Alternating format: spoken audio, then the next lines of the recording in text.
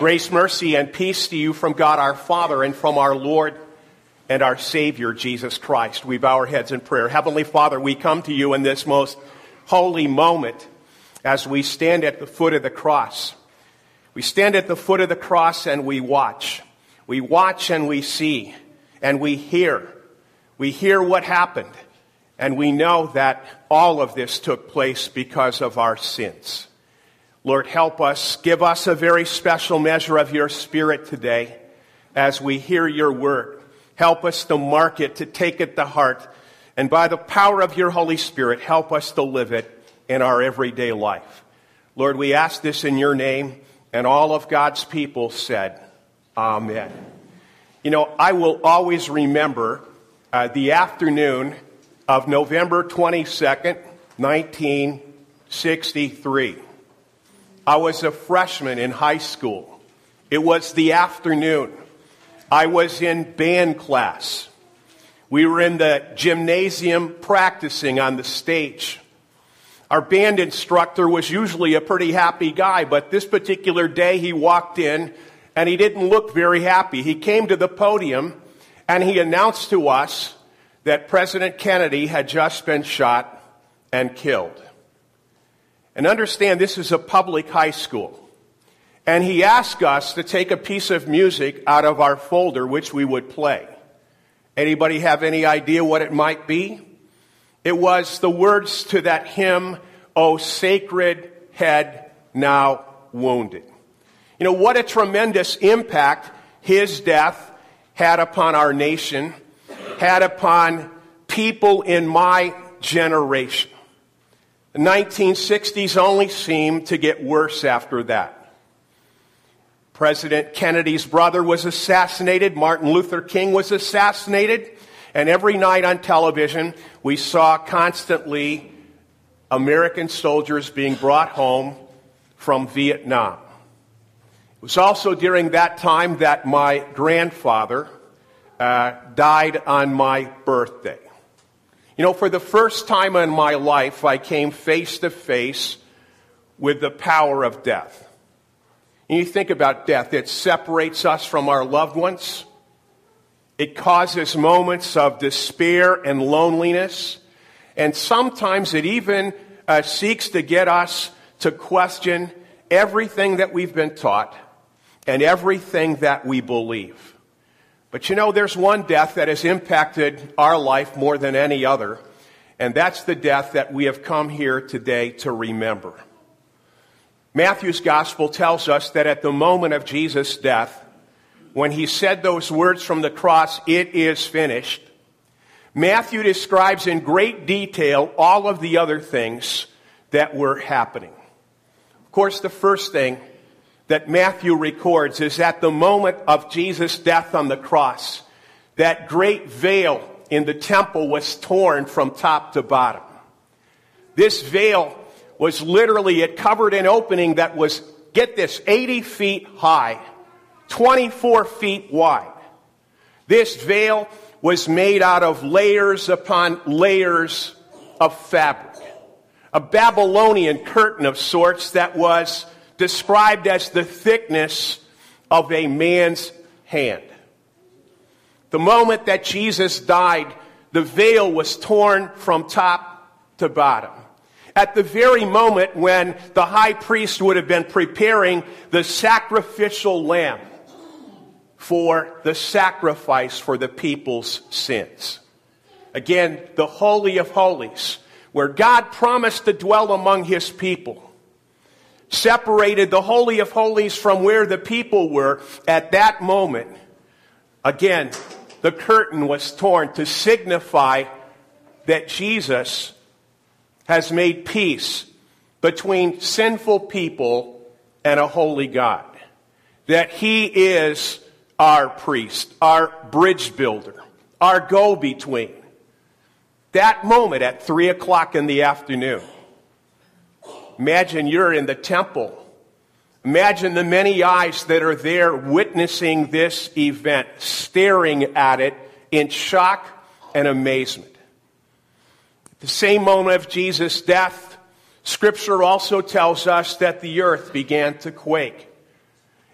earthquake, severely breaking open large rocks. Historians that lived during that time tell us that in the known world, entire cities and villages were swallowed up by this earthquake.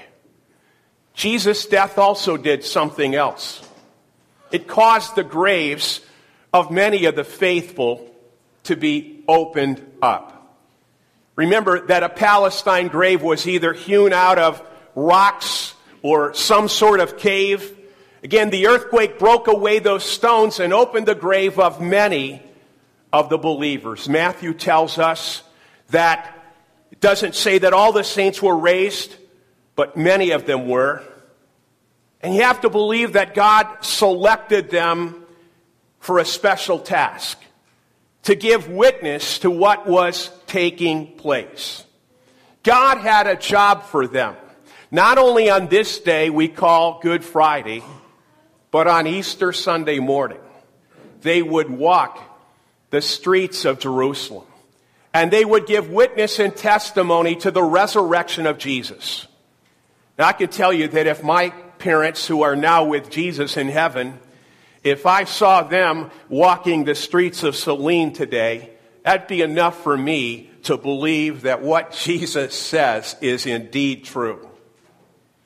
The next thing that happened at the moment of Jesus' death is the Roman soldiers. We had a couple of fine Roman soldiers standing out greeting us today.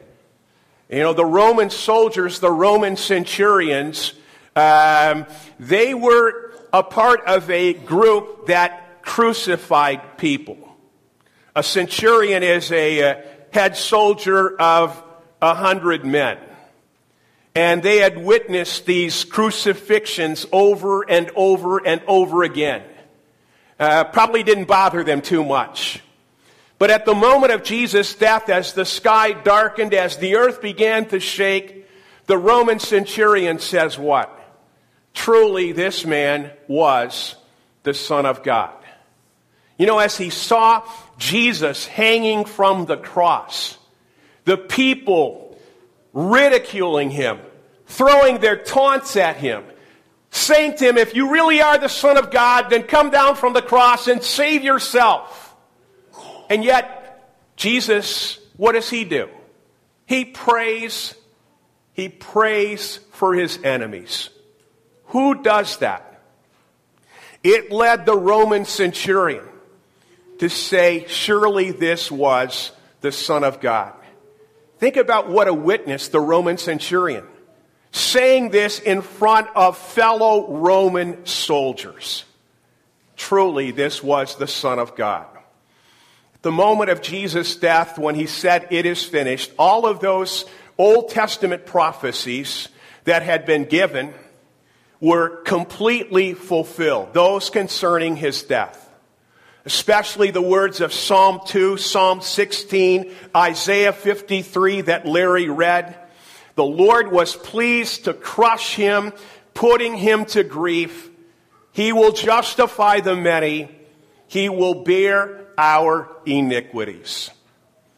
And as Jesus gave up his life, at that moment, of course, he said, it is finished.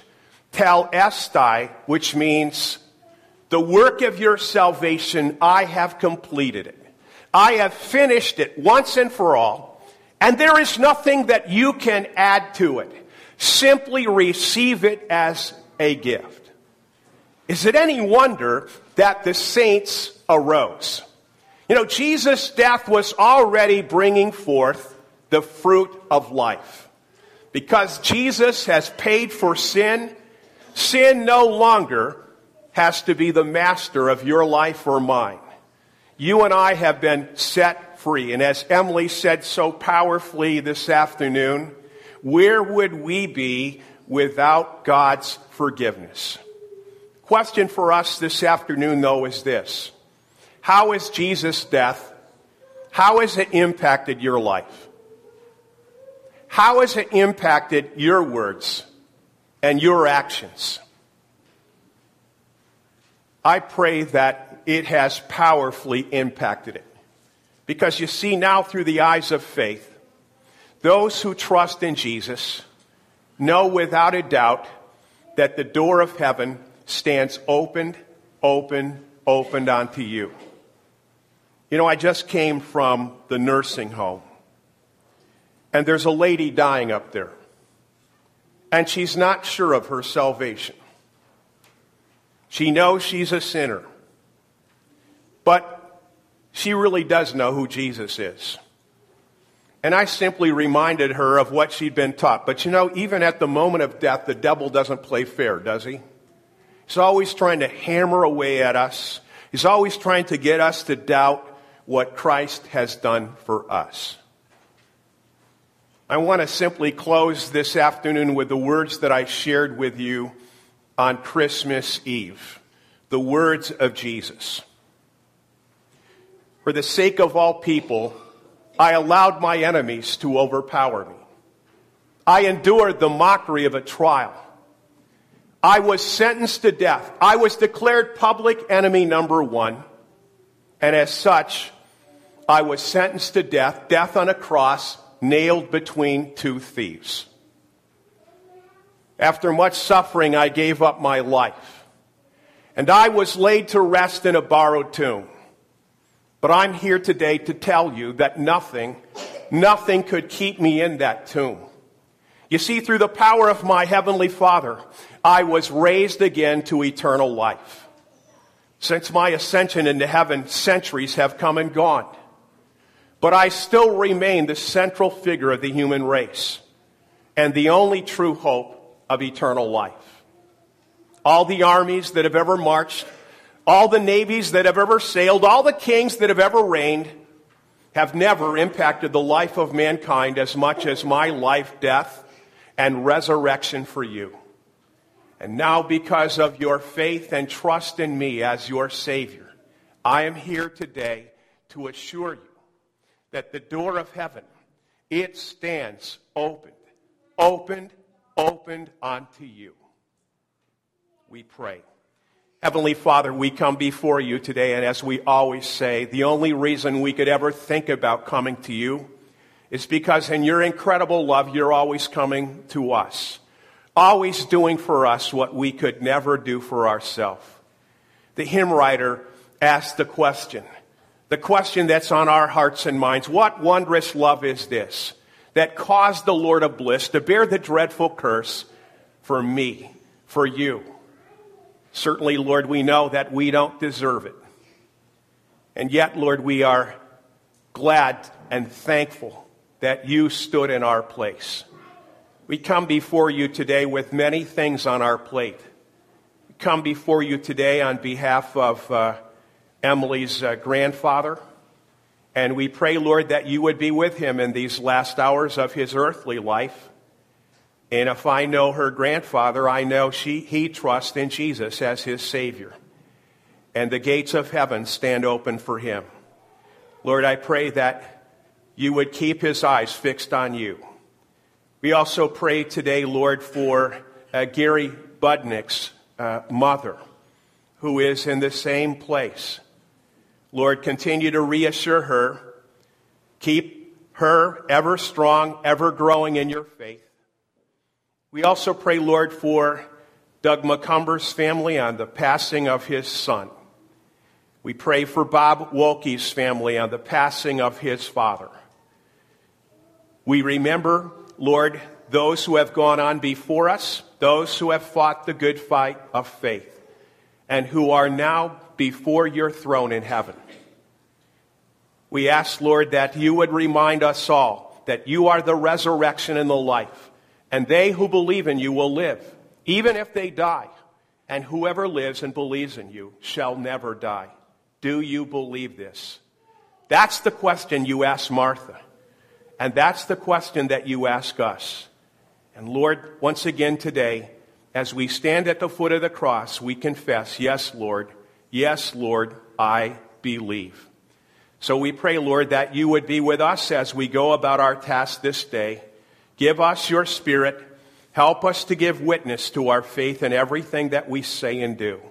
And together we stand and we pray the prayer that we were taught a long time ago as we say together, Our Father, who art in heaven, hallowed be thy name. Thy kingdom come, thy will be done, on earth as it is in heaven. Give us this day our daily bread, and forgive us our trespasses, as we forgive those who trespass against us. Not into temptation, but deliver us from evil. For thine is the kingdom, and the power, and the glory, forever and ever. Amen.